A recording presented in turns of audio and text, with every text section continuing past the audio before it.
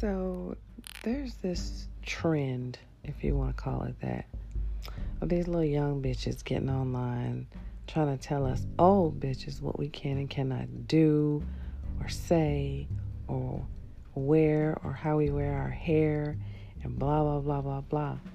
And I'm like, bitch, meanwhile, you 28 years old with baby hairs. You don't need to be wearing no fucking baby hairs at 28, bitch. You should have a career by now. And baby hairs should be retired. Online talking shit to older people. You do realize that you're talking shit to your moms and your aunties, right? Like, we are the ones that birthed your little raggedy ass. But it's so funny. It's like, there's so many wars going on social media. There's the wars between the vegans and the meat eaters. Y'all see those memes? They go at it. It's like social media is just one big ass high school. it's one big ass high school, and it's a popularity contest, and you've got the jocks, who are arguing about whether they should get their protein from meat or from vegan food.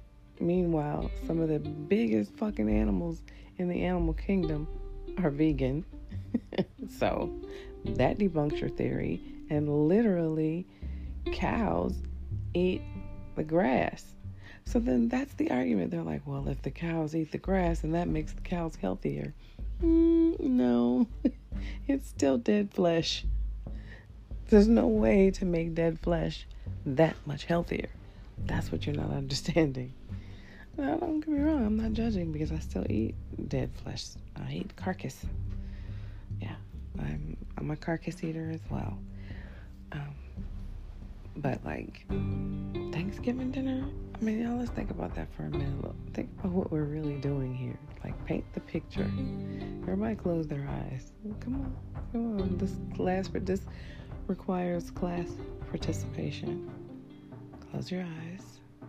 You're sitting at the dinner table, the dining room table, in the den, on the floor, whatever, however you eat, however y'all do what y'all do at home. And you got this big ass dead animal, this turkey, sitting on the middle of your table with its head removed. You gutted it out. Just went in there and scooped out all its insides. Now I want you to think for a minute. Everything I'm saying about this turkey, think about it being done to you or your kid.